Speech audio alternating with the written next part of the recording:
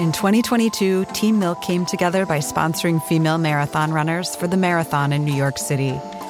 Today, they're more than 20,000 strong. In 2024, Team Milk is making an even bigger commitment to female runners and launching the only women's marathon in the U.S. designed for and by women. The inaugural Every Woman's Marathon will take place in Savannah, Georgia on November 16th, 2024. You can learn more and register for the marathon at everywomansmarathon.com.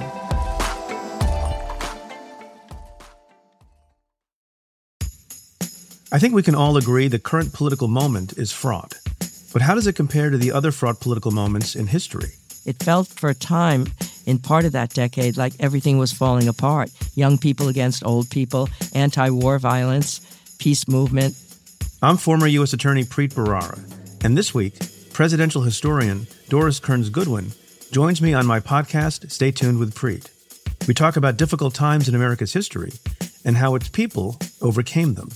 The episode is out now. Search and follow Stay Tuned with Preet wherever you get your podcasts. Hey, it's Max. Before we get started, I want to tell you about a new podcast that I think you should try. It's done by my old friend, Brooke Gladstone, two-time guest on the Longform podcast, host of On the Media, genuinely one of my favorite people in the world to talk to about journalism. And Brooke has a new series. It's going through the On the Media feed, and it is not journalism about journalism. It is journalism about eviction. Brooke has teamed up with Pulitzer Prize-winning author Matthew Desmond. He's got lots of stories on Longform, and together they're taking a look at eviction in America. In Indianapolis, they meet with landlords. In Chicago, they look at the legacy of racist housing policies. And in Richmond, Atlanta, and New York, they evaluate potential solutions, try their best to understand the crisis for what it is and what it isn't. Brooke and Matt grapple with what we think we know and what we definitely don't know about America's eviction crisis. The series is fantastic. It's ambitious. Brooke is the best. Subscribe to On the Media right now, wherever you get this podcast. And one more show I'd like you to try while you're sitting around in your podcast app, flipping around, looking for something new to listen to. It's called The TED Interview, and it's hosted by Chris Anderson, the head of TED. Every episode, Chris dives deeper into the ideas from the most compelling TED speakers, Susan Cain, David Brooks, Amanda Palmer, all kinds of folks. They're in their second season now. The first season is already out, obviously, because that's how seasons and chronology works. But if you have watched these TED Talks, if you have gotten something out of them, go check out The TED Interview. You will get a whole lot more. Also available wherever you are listening to this podcast, which begins right now.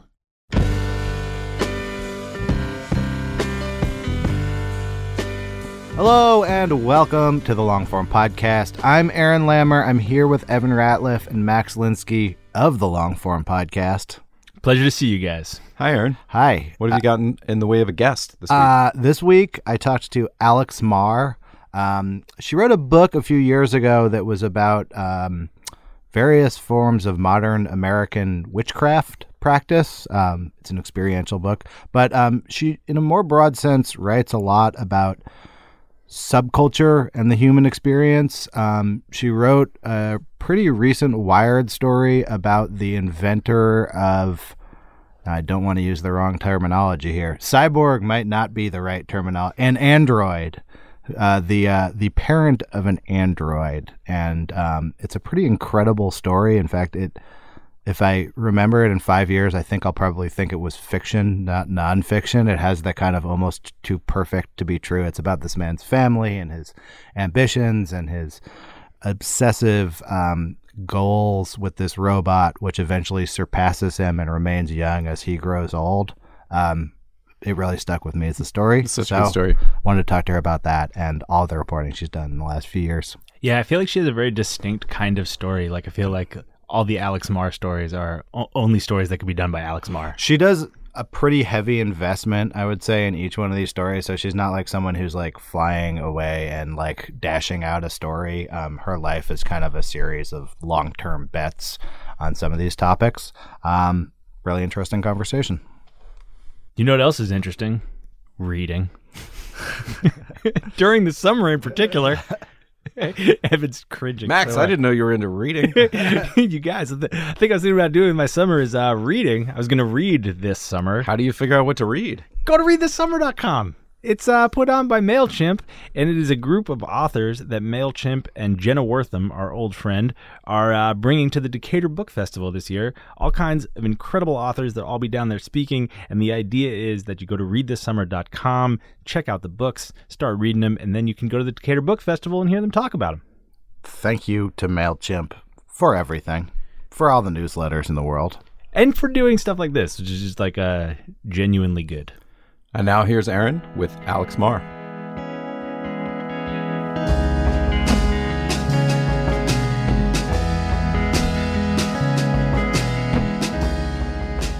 Welcome, Alex Marr. Thanks for having me. When you replied, you said, I'm working on a book. Is the book you're working on public knowledge or a secret at this point? There's a sort of, one-line summary of the book that's out there, but otherwise I'm not talking about it too much. I will say it's a beast. Oh my God. It's just been a grueling, gargantuan amount of research. What's the one-line description? The one line is it uses the story of a killing committed by a 15-year-old girl back in the 80s in the Midwest to talk about what I'm calling radical forgiveness. So it starts with the crime and sort of goes off from there, and people's lives collide in an interesting way because of this one act of violence. But it has a lot more in common with my long-form stories and that approach than with Witches of America. I was going to say, the reason I asked about your book is when I was reading Witches of America, I was thinking about how long in your life writing that book occupied. It's sort of like a weird secret life you're leading while you're doing a book like this. I know a lot of writers would say writing a book's always like having a secret life, but this is like a very literal secret life. It did feel like an actual secret life. So I think that book from conception to finish was probably about 2.5 years. And during that time, my close friends and family knew sort of the on paper version of what this project was about. But initially, the idea was I was going to go out and I was going to capture some sort of snapshot or portrait of the witchcraft movement in this country, or the pagan movement. And that sounded very journalistic and sort of from arm's length. I'm not a confessional writer, whatever that means to different people. So I thought, I'm not even going to be in this book, Yeah. And it wasn't until several months along I realized that I don't think you can write about any kind of religious movement or spirituality or, any of that sort of personal stuff without really diving in a bit yourself and being honest about where you're coming from. Because it's a very raw thing to think about, what do I believe, right? It sounds terrible to even talk about right now, in a way. And I just felt like, okay, if I'm going to really be honest, I can't let myself become self-conscious. So I deliberately didn't tell even my closest friends too much about what I was experiencing. And I ended up moving to New Orleans for a period of that. And so I also just totally removed myself from my life as I knew it. And so when it came out, the funny thing was that I had people really close to me who read the book and were like, oh, holy shit, this is what you were up to. Yeah. And after that, what's interesting is it's kind of, the whole use of the first person was actually pretty freeing for me. And I then ended up feeling a lot more comfortable with sort of strategic ways to use myself in my work afterwards. But I highly doubt I'll do something that confessional again. The sort of sequence in the book actually kind of gets more intense as the book goes. I would say it goes from casual paganism to pretty intense graveyard stuff by the end. Right. Is that a fair characterization? Yes. It's very deliberate. Okay. It was deliberate. The book unfolds in some kind of version of real time. I was grappling with what the book was going to become as I was writing it. And I knew that I was going to feel, instinctively on a gut level, I would just know when I had enough material, right? Yeah. Have I gone far enough? And I kept waiting for that feeling. And ultimately, I wanted to start broad so that it wasn't going to be intimidating to a mainstream reader, and then narrow it down as I become closer to some of the people in the book and as they decide to share more with me. I mean, that's the other thing, is it mirrored the process of becoming close enough with certain people that they felt that they could share with me. And I knew that at a certain point it was going to have to get pretty dark because, I mean, religion is about life and death. And if you don't have the dark, deathy stuff, you're not really doing your job, right? And I think there are people who are part of any religious movement who are curious with the darker side of things.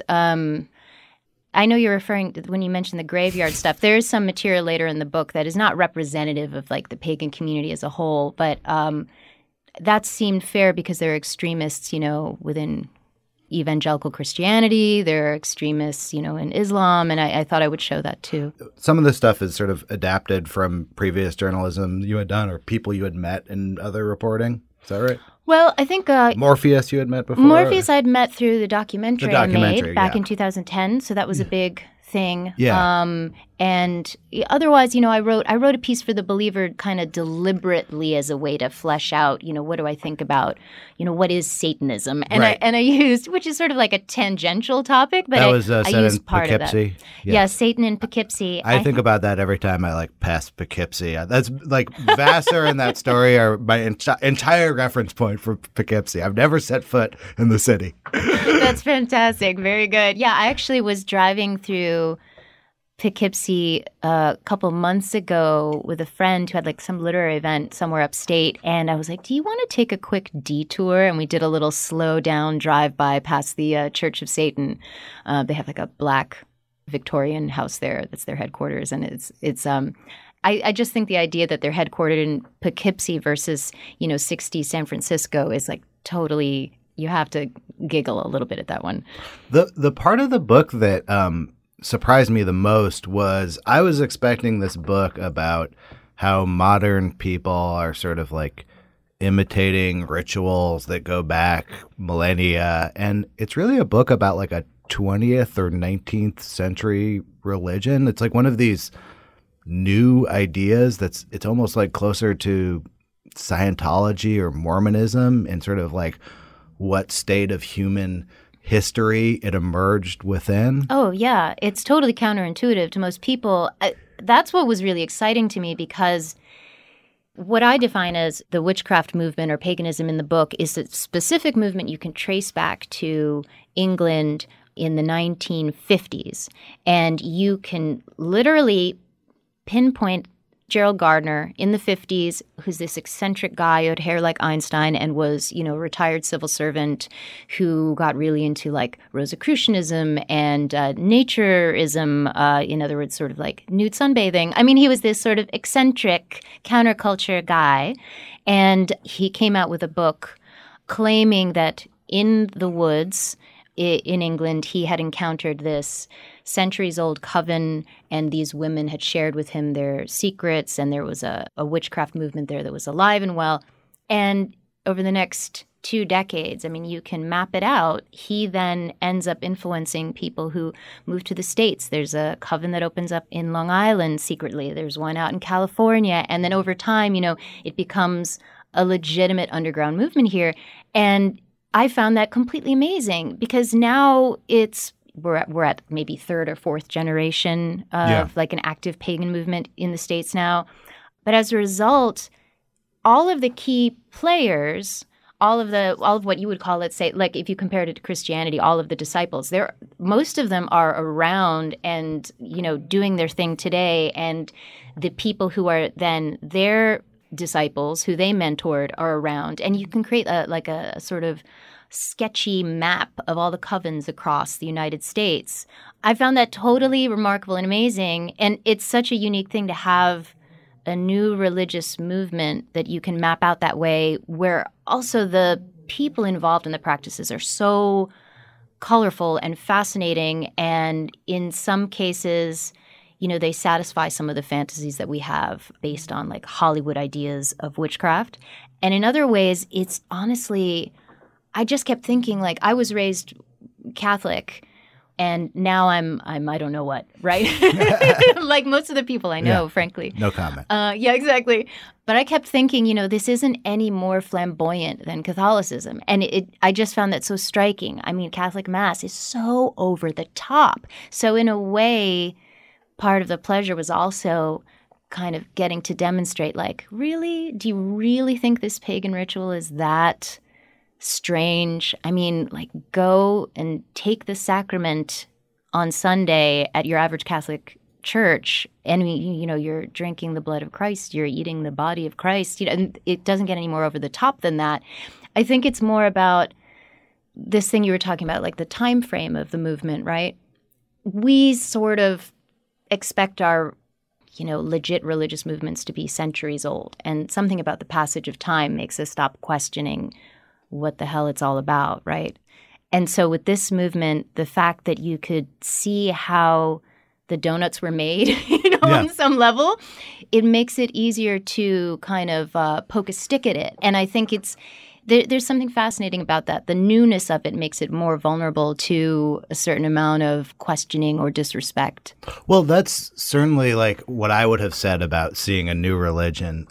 There's a book I really like about Joseph Smith, the founder of Mormonism. It's called No Man Knows My History. I have that book. I haven't read it yet. You're going to love it. So if you had asked me before reading your book, like, what is it like to immerse yourself in a recent subculture that is the founding grounds for a new religion? In the case of someone like Joseph Smith, it's very, the warts are exposed. Like, this is a former con man. Regardless of what you think about what Joseph Smith wrought, even amateur historian can widely document like very petty cons and frauds he was perpetrating before founding Mormonism. And I would say a similar thing about Scientology, where I'm like, oh God, it seems really like, if you can actually look right at it or right, at a person who was there when it was all getting founded, it kind of ruins a lot of the illusions. Well, a lot of things ruin the illusions around Scientology. I mean, have you read the Lawrence Wright book? I have, yes. It's so great. It's so great. I can't believe he's still around walking and healthy and thriving, because I just kept thinking,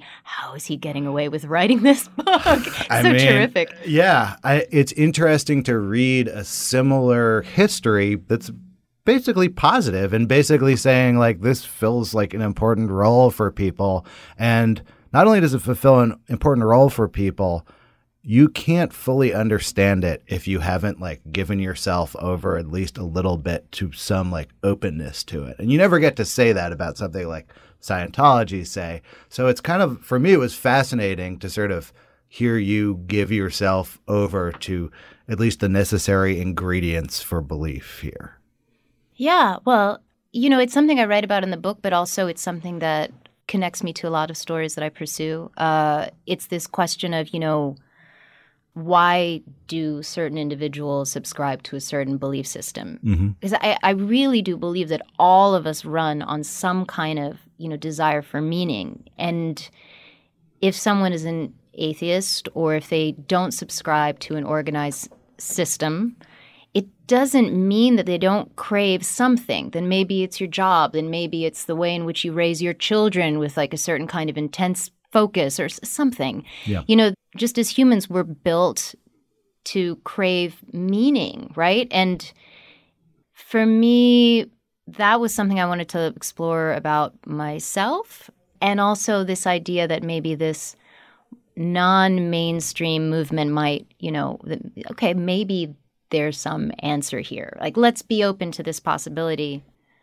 Yeah, it's definitely a thread. I mean, it's funny. It's been a thread through everything I do. Because some of my first stories, I went and I moved into a convent in Houston to sort of ask a similar question. Why are there these young women around my age who are interested in getting married to God as they see it, right?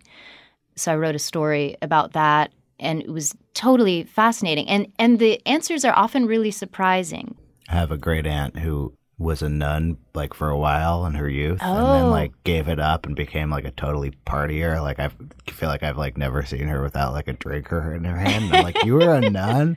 And the way she talks about being a nun is like a phase she went through at college. You know, it's like saying like I was a goth for a while. She was like, yeah, I That's was a nun for incredible. a while, and you know, I thought I would be a nun forever. And I was like, that was crazy. Well, it's, I think there was something funny when what was that story called? It was called The Secret Life of Nuns for the Oxford American. Actually, it was really interesting when I got there because what I discovered is that the women in their 70s now, and I don't know how old your aunt is, but But right, 80s Yeah. maybe now, yeah. so it was kind of a rebellious thing to do for that generation, Definitely. right? So a lot of them, they were telling me stories of how like, well, okay, so the deal was you went to school, and in their case, they went to a Catholic school, and then the options were to either get married right away, to become a secretary, to become a school teacher, and even if you got those jobs, it would only be in the short term because the ultimate goal was to get married, immediately have kids, etc. And these were women where a number of them, the Mother Superior at this convent said to me, I wanted to see the world. I wanted to go to Africa. I wanted to, I wanted to go down to the docks and do work with sex workers and help poor people and do she just had this long list of incredible things that I'm not even brave enough to do. And she thought that the key was to become a nun. And so she was actually able to do a lot of those things, wearing the habit and the whole thing. It's a totally different time now. But the youngest women who I met, who were more like my generation or even a little younger, they were really conservative. They were turned on by how radically conservative it would seem. And they were actually mourning the loss of all of the accoutrement, like the wimple and the whole thing. They wanted to wear the outfit on the street as a badge of honor. And I found that really kind of counterintuitive, But I think there are all kinds of surprises like that when you actually have an excuse, like the excuse that reporting gives you to ask people about something that's otherwise pretty intimate. When you're trying to explain, I would say in a broad sense, a lot of your writing is about subcultures. When you are trying to explain a subculture, often through a few people who have their own stories, but their stories maybe aren't representative of the entire subculture, like what have your experience of trying to depict these very insular cultures, and what have you learned about writing about subcultures? I mean, for me, I should say a little something about how I kind of come to the stories that I write about, which is that I work in a very intuitive way in terms of the stories that I'm drawn to.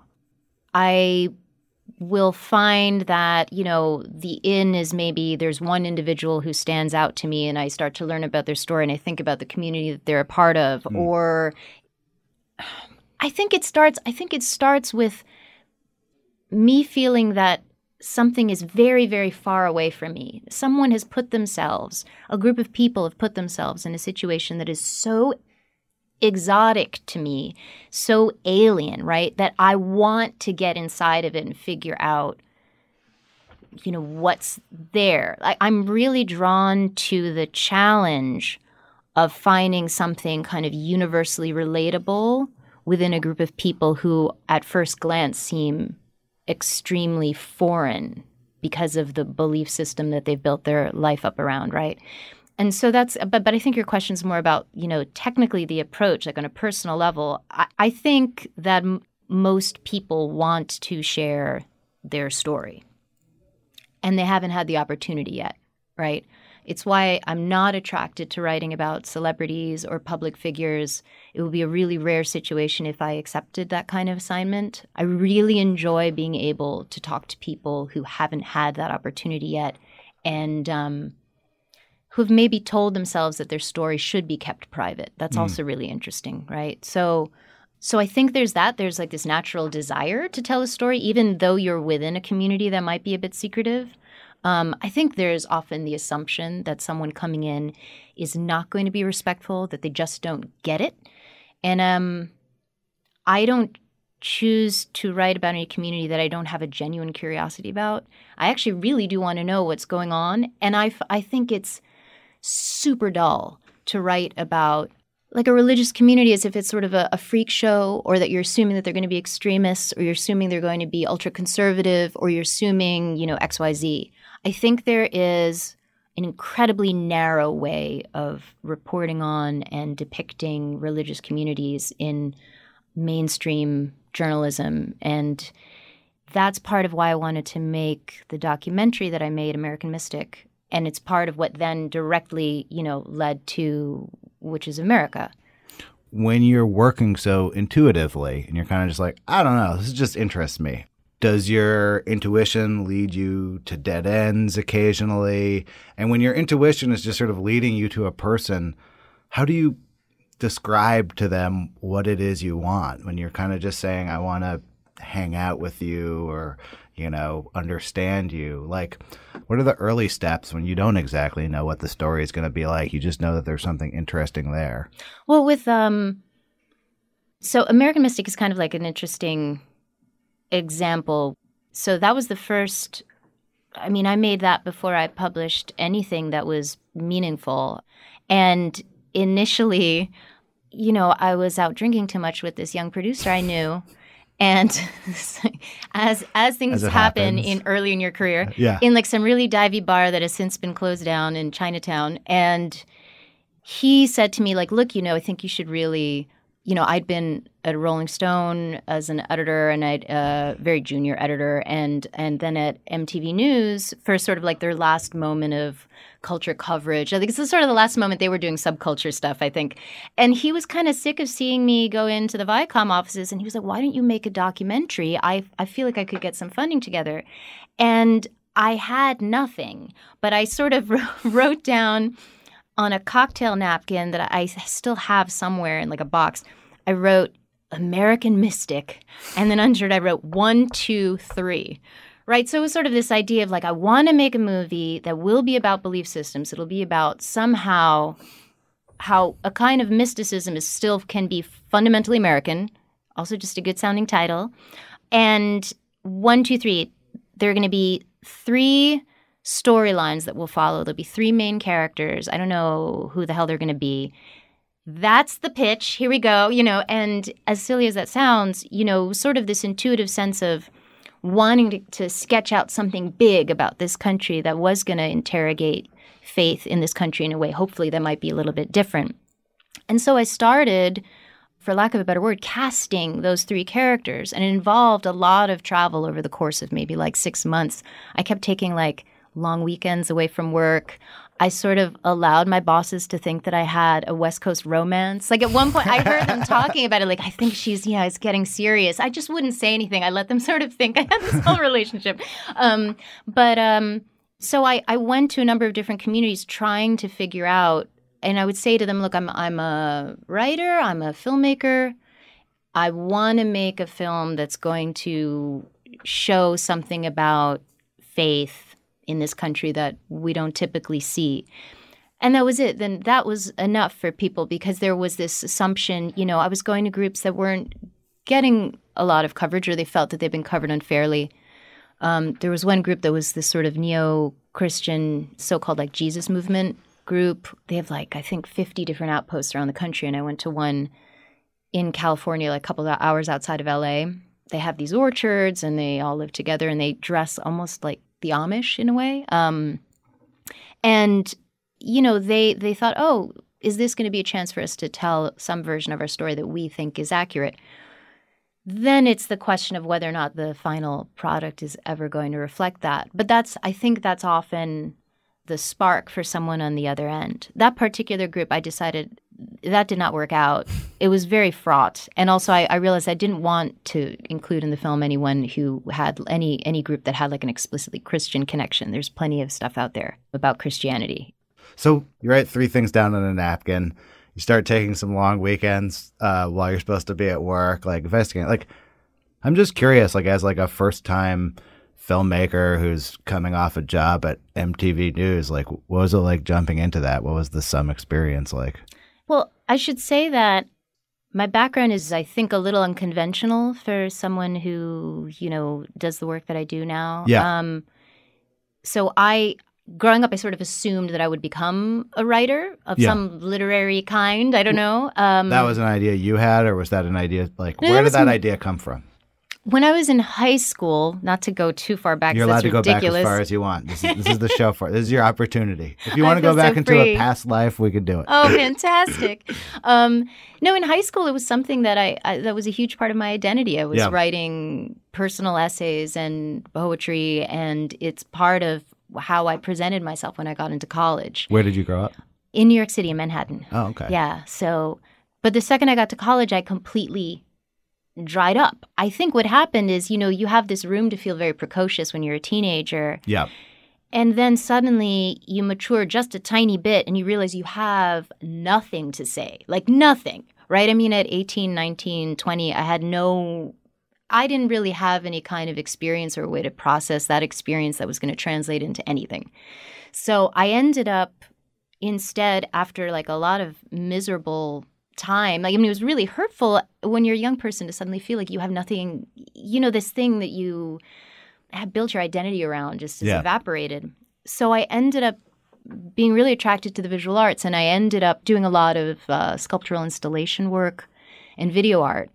And after college, I moved to Amsterdam in the Netherlands for 2 years on an arts grant. And it was this incredibly crazy time. It was this time in my life and the years right after that where I identified completely as a visual artist. And, still a lot of my friends are visual artists. And it's such a different background that so many of the journalists who I know, right? And different value system also, or like a different, like your ego's like tuned to a different frequency and they see the world a little differently. Possibly. I don't know. I think it's that there's a lot of, I don't see the boundaries between different genres or media as that important. For instance, I know so many writers who think it's like incredibly important to draw these hard lines between, well, so-and-so's a novelist and this person is a literary journalist and this person's a whatever. And I think the skill sets are different, but I think that there is this sort of fluidity. But anyway, so I was in Amsterdam making video art, conning famous Dutch actors into being in my video art pieces, and then like drinking in the red light district late at night. It was a really incredible time. And by the time I got back, I realized that all the scenarios I've been writing out for these video pieces, I really no longer cared whether or not they were ever shot. Like it was the writing that got me excited, and it sort of brought me back to wanting to write again. And then I also had to pay the rent because Manhattan is freakishly expensive, especially after this bizarre experience of living free for 2 years in Holland, which does not, there's no version of that in the United States where an artist lives free. We won't be putting that grant into the show notes because the press doesn't exist anymore. I don't think it does. But yeah, so I ended up desperately searching for a job, and a friend of a friend suggested you've got a good college degree and you have an interest in writing, and New York Magazine usually is hiring fact checkers, and the thing is that they call you a reporter on the masthead, and you get business cards that say reporter, which I think is kind of, as an aside, I think was like a very kind trade-off for like how intensely, it's an intense job fact checking at New York Magazine. So I said, okay, well, I'm going to give this a go. And it totally was this life-changing moment. I had no experience with journalism. I didn't think of myself as a writer in those terms. I had no skill set in terms of like any understanding of what it means to report a story, no conscious understanding of how a magazine story was built. I'd written some art criticism and little things here and there, in Europe. And as a fact checker there, it was back when it was Caroline Miller was running the magazine. And so in the year and a half that I was there, it happened to overlap with Bruce Wasserstein buying the magazine and then bringing in Adam Moss. And then I got to not only I was in the room with all of these different incredible feature writers there and the editors, just through the fact checking process, but I also got to see there was this 6-month period where Adam took over the magazine, and I was, really close to the bottom of the totem pole, right, in the pecking order. But he had this incredible process that was open to everyone. I mean, he actually had meetings where literally everyone at the magazine was invited in, and you were filling out forms about what you thought the voice and the vision and the mission of the magazine should be. It was really incredible. So in this year and a half, I learned pretty much everything that I know today about journalism. I mean, I'm exaggerating. Did your brain start sort of mapping the world into magazine journalism format, and did you start thinking about, I should start pitching some stories or anything like that? Oh, completely. Yeah. I mean, one of the things about being a fact checker there, and I'm sure it's different in different places, but once you were in an editor's office going over changes, it was considered acceptable to sort of let them know that you had an idea for the front of the book, and so there was that feeling of, you could kind of elbow your way into the front of the book. And then eventually, I pitched a feature. And then I was hired away by Rolling Stone and then, continued to have great relationships at New York. Actually, one person in particular, Joanna Coles, was so generous with me. And now she's sort of an Ubermensch at Hearst. But she was very, very generous with me and kind of brought me in deliberately with a few stories that were particularly fascinating or seemed sensitive or controversial or where there would be meetings with lawyers. And so I learned a great deal. And I guess between that period and then my time at Rolling Stone and then the business of making the documentary, somewhere along the way, any fear that I'd built up about the writing process seemed to dissipate in a very specific way. The business of writing sentences, right? The language was so intimidating to me. I think I was coming from this kind of younger person's mindset of it's such a precious process and you have to have this craft and I don't have the experience. And somehow I kind of shook all that off and I thought, well, it's okay for me to sort of come at this my own way, right? A really huge revelation for me was you walk into a room and you just describe what you see. As stupid as that sounds, it was that's what we did making the documentary. There's actually a segue there to something I wanted to talk to you about. So that idea of you walk into the room and you just describe what you see. So I don't know if it's your most recent piece, but I think it's the Wired cover story you did, Love in the Time by Android. I don't know if it was a cover story. Actually, I didn't look at the print magazine. Cover story. It was a cover story. I thought it was a cover story. Yes. It had the image looked like the cover of a magazine. The most recent one was Breakdown Palace. That's right. That's Lang. right. Yeah. And then because of the book, I haven't been publishing very frequently. So the Wired piece was the one before that, and that was a year and a half ago. A year and a half ago. Yeah. So. Well, the way that story starts, or I don't know if it's the exact opening, but you're describing being on a plane to Japan to meet the father of this android. I don't know the creator, android designer. Yes, the designer of this android, and you're it's maybe a couple sections in. And you're basically describing your emotional state, recent relationships that you've had, and I mean, it's very personal. I'm curious what your sort of experience with putting something like that into a Wired cover story, but also it really gives the reader this feeling about what you experienced in meeting this person, the whole thing, the feeling in the room, not just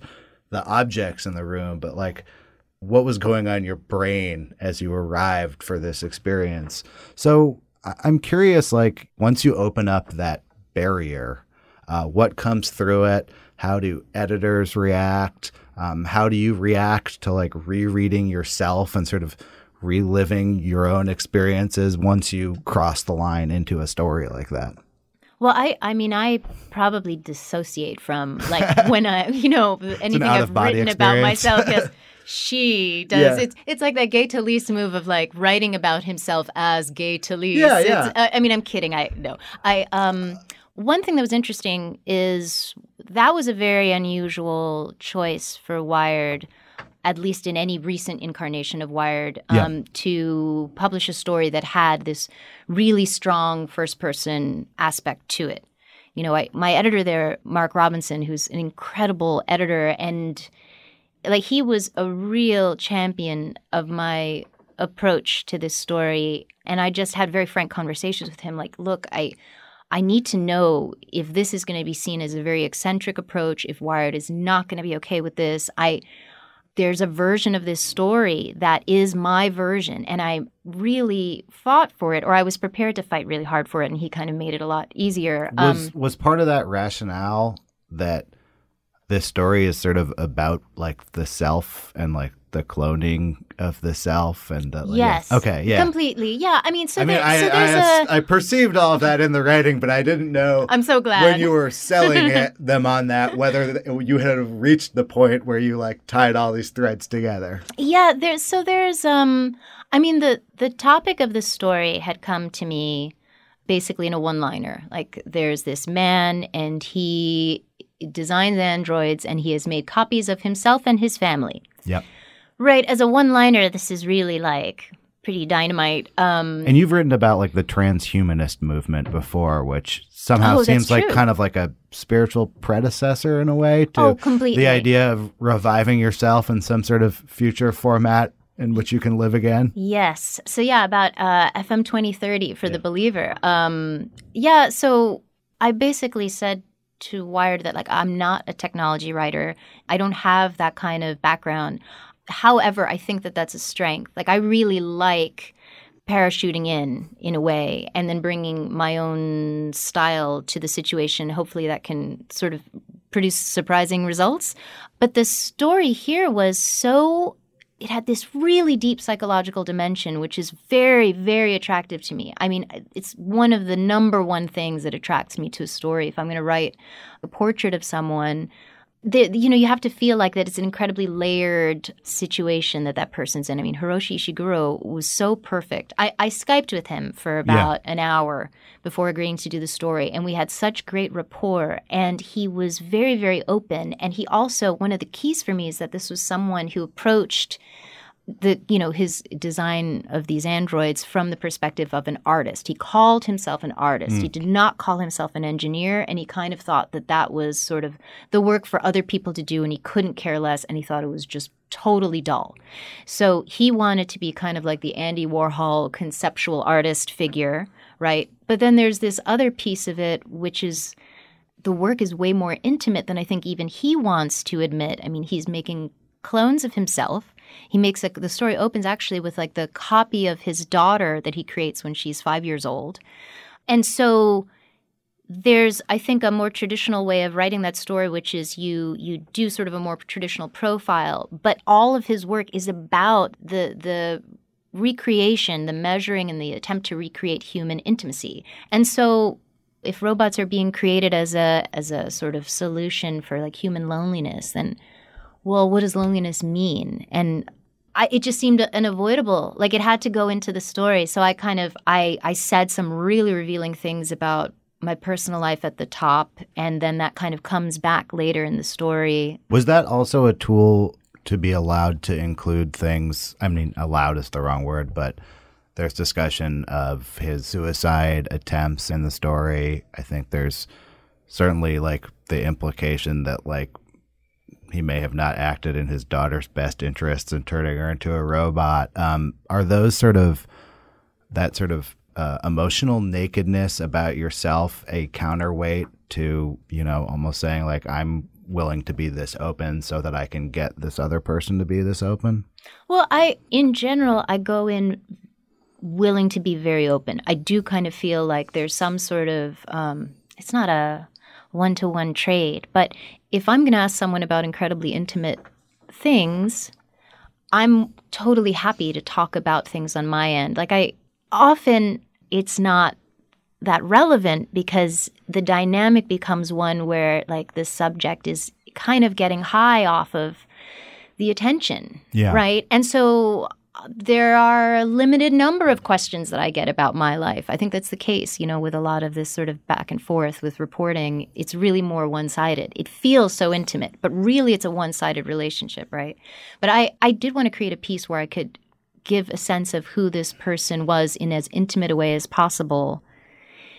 And he was willing to hand that to me. We just developed that kind of relationship. He had been covered by the press many, many times, but it was these sort of, press release type rewrites. He made a robot that looks just like himself. Yeah. Exactly. Well, I'm curious, actually, in the case of writing about something like that has been written about 1,000 times with no depth, but you might be the first person to, say, write an article that mentions this person's deep, unyielding loneliness. How is the playing field different when a bunch of people have trampled by briefly before? This person is on their 10,000th interview about the same topic, and they've also given their shtick many times before. This is a performance of a sort. So when you're coming into a situation like that, how do you regard your experience with the person? Yeah, that's a really good question. I used to be really afraid of that. My assumption is this is dead in the water before I show up, right? And it's why, as I mentioned before, public figures and celebrities is just not exciting to me, that sort of terrain. Although there are writers who do that really well. It's just, for me, not so much. I no longer feel, though, that just because someone's been written about or their work has been written about, I don't think that's what's relevant. I have confidence at this point in what my approach is, right? So my approach is going to yield something different.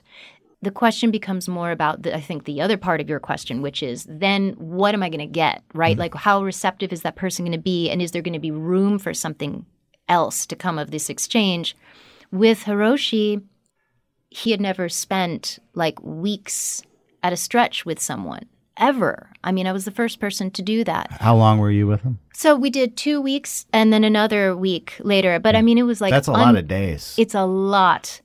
There's a sort of, a certain barrier has to break down. Yeah. Otherwise, honestly, if he wasn't interested, I think from the outset, he kind of held in his back pocket, obviously, the right to call the whole thing. All right, we're done. Day 3, we're done.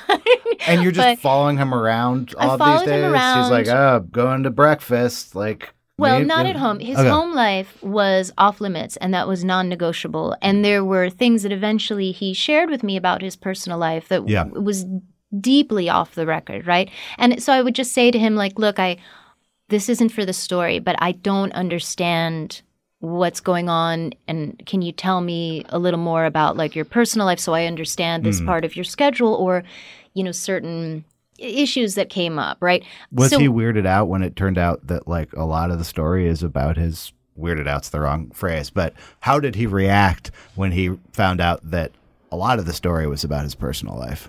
Or there's personhood. A part of it. I don't know even what a lot of the story is about his inner life. His inner life, I think, is a better way of putting it. Yeah. He puts a lot of that stuff out there. I thought, first of all, the first Android he ever made was a copy of his young daughter. Yeah. Right? He brought his wife into the lab to help make casting her body go more smoothly. There's not really a hard line. It was more this idea that, I couldn't write things about his personal life. Right. He had, there are rules and then there's the fuzzy gray zone, I almost right? feel like if you clone your personality and put it into an android and then take it on tour, you're asking people to look at your inner life. It's not invasive to be true. What's going on with you, man? I agree. You tried to download your brain into an android and now it's more famous than you.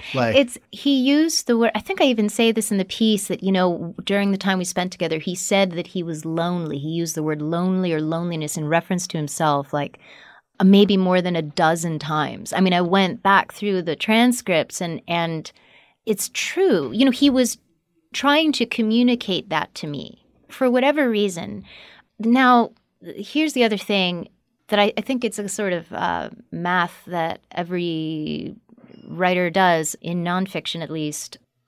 Here's a sophisticated, brilliant man. He's a consummate professional. He's actually done a certain amount of press, but he's never done press that was this sort of immersive literary nonfiction approach. He doesn't subscribe to the New Yorker, right? There was no parallel for him. So when I said, I'm going to follow you around and I want to write about everything, anything you let me write about. I'm just going to observe, and I'm going to write about you. I'm going to write about the work. It's going to be totally free. I tried to describe it, but you have to assume that there's a limit to what that person is able to imagine that the end results will produce, right? So then there's sort of this ethical question, I think, on the part of the writer.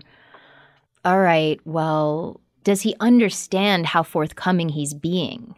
Because a lot of people will still, somewhere in the back of their head, think, well, she's only going to quote the line that I said that was this really clever line about robotics. Right. She doesn't need this stuff about how, I'm really lonely, I couldn't sleep last night, and I popped Nodos in order to get through the day. That's not related to Hiroshi, but I'm just saying that I think there's something really fascinating about that. That it is kind of on you. The writer's making a decision where someone is not totally capable of understanding what kind of material is going to go in.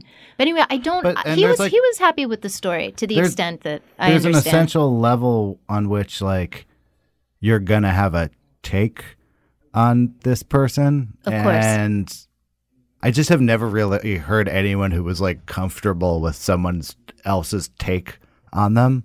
Even the way right. that you in the story in some ways sort of metabolize all of the previous reporting by basically there's a really great turn in the story in which you have this basic arc of a guy who's struggling to make a android his whole life. And then he ultimately succeeds, and this android becomes more famous and popular than he is, and sort of he's almost envious of the android. And all of that press and all of these conference appearances are all part of that. All of the previous things that have been written about him and his clone are part of that narrative that leads you to this ultimate point where he's kind of still a lonely person. He sort of failed in his ability to make himself less lonely. It's really fascinating. It's there's the moment where he spoke so candidly about it that his creation sort of slipped out of his control. And right. It's this kind of classic Frankenstein as they moment. always do. Right, exactly. This is the danger. Yeah. This is the downside of the God complex. Yeah. For instance, he made a silicon mold for the skin. Yeah. Right. And so the skin stretched over the robot is actually, it's a replica of what he looked like at a certain moment in time. So you can update the machinery, but that latex or whatever it is a snapshot of a certain moment in time. And a few years go by, and he's still doing these talks and lectures and whatever. And then he started to become actively concerned that he had aged past the moment at which he looked just like the android. And I mentioned the story that, he even had students commenting on this, you look older than your copy. Yeah. And thinking that this was, a which hilarious... anyone who has a press photo can empathize with. That's a good comparison. I will say about Hiroshi is I definitely had the feeling while I was spending time with him, he is going to be one of a tiny, tiny handful of people in my life who will just remain among the most fascinating, compelling people I will ever meet. There is no other person like him. And I think my big concern was, I wanted to have a take on him and his work, but also I wanted to somehow capture that. And so I think also including myself in the story was a way to also be honest about my reactions to him. He's good at creating, if he wants to, this spontaneous kind of feeling of connection. And that says something about his work. But and also, at the very end, I tried to talk about how that's also at the heart of the weird zone you end up in when you're doing this sort of immersive reporting. Yes. So there's this idea that's very deep in, I think, robotics and probably also in paganism. So I'll tie all the threads up. Amazing. Here of this suspension of disbelief, right?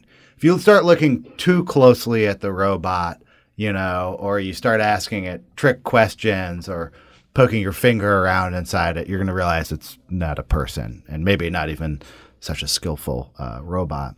And in your article, I feel like I got really, really deep into the creator of this robot without actually learning that much about the robot itself. There's a omission here that you could write a totally different article that's like from a technical perspective. Yes. Like, how does the language learning work? Like, Yes. does it use a neural net? Like, how's it trained? How big is its vocabulary? And you would go to a totally different writer for that because Totally different. I would tell you, it's But not for me. I wonder if, like, when you're researching this, do you still feel like you kind of need to, like, understand that? Like, even though you're actually Yes. writing about the lonely guy who made the super robot, do you feel like a need to almost write that phantom article that someone else would have written? Not necessarily write it, but to research it and understand everything that that person would do. And then, like, how does that affect the writing? Like, you're getting notes from an editor that's like, there's not much in here about the robot.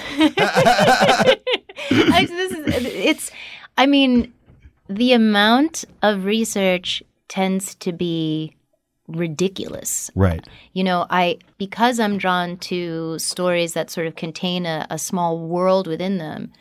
Yeah, I had to kind of catch up on some basic understanding of AI, of robotics, of engineering, of, language acquisition, or, it's sort of a wealth of knowledge that I think you cram into your brain. And then within, like, probably shortly after the pub date, it just leaks out your ears. Yeah. So there's stuff that I retain, but there's a level of knowledge that I had during the time in which I was writing this, so that I think it's incredibly important. Small details then end up in the piece that I know are going to be technically accurate. But the other thing too is it's just about confidence. Like, Yep. I can't understand really what he's doing that's bold or different or weirdly informal or whatever unless I understand what sort of the traditional approach is, what the basics are.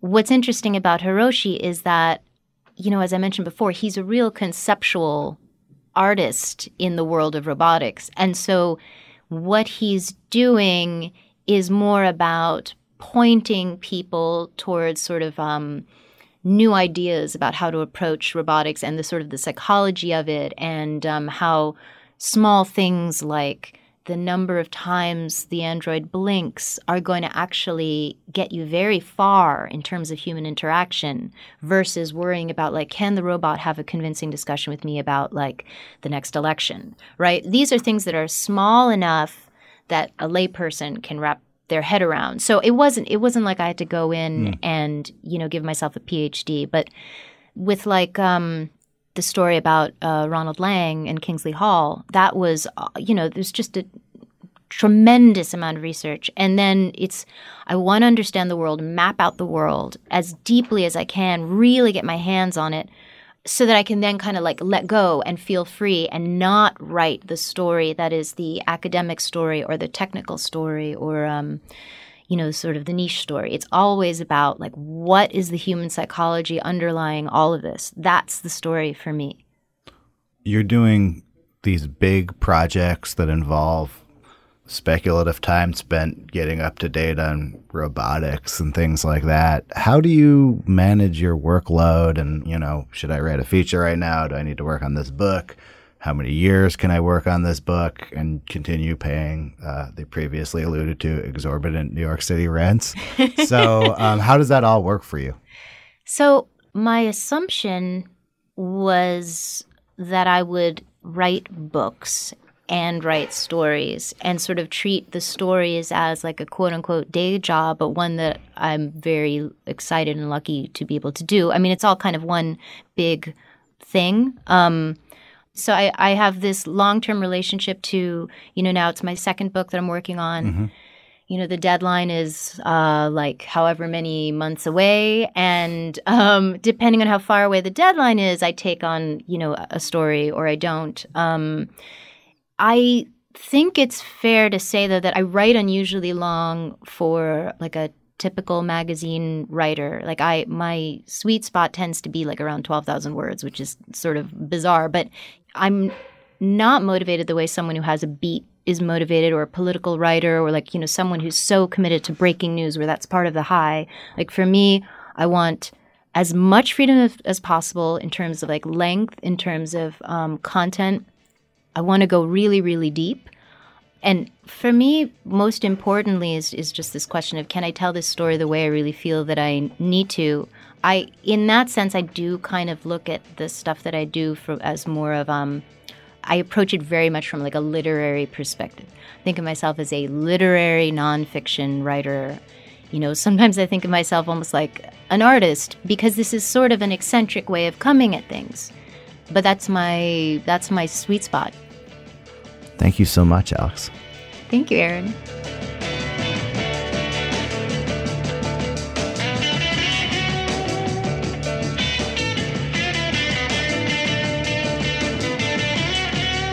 And that was the Long Form Podcast. I am Aaron Lammer.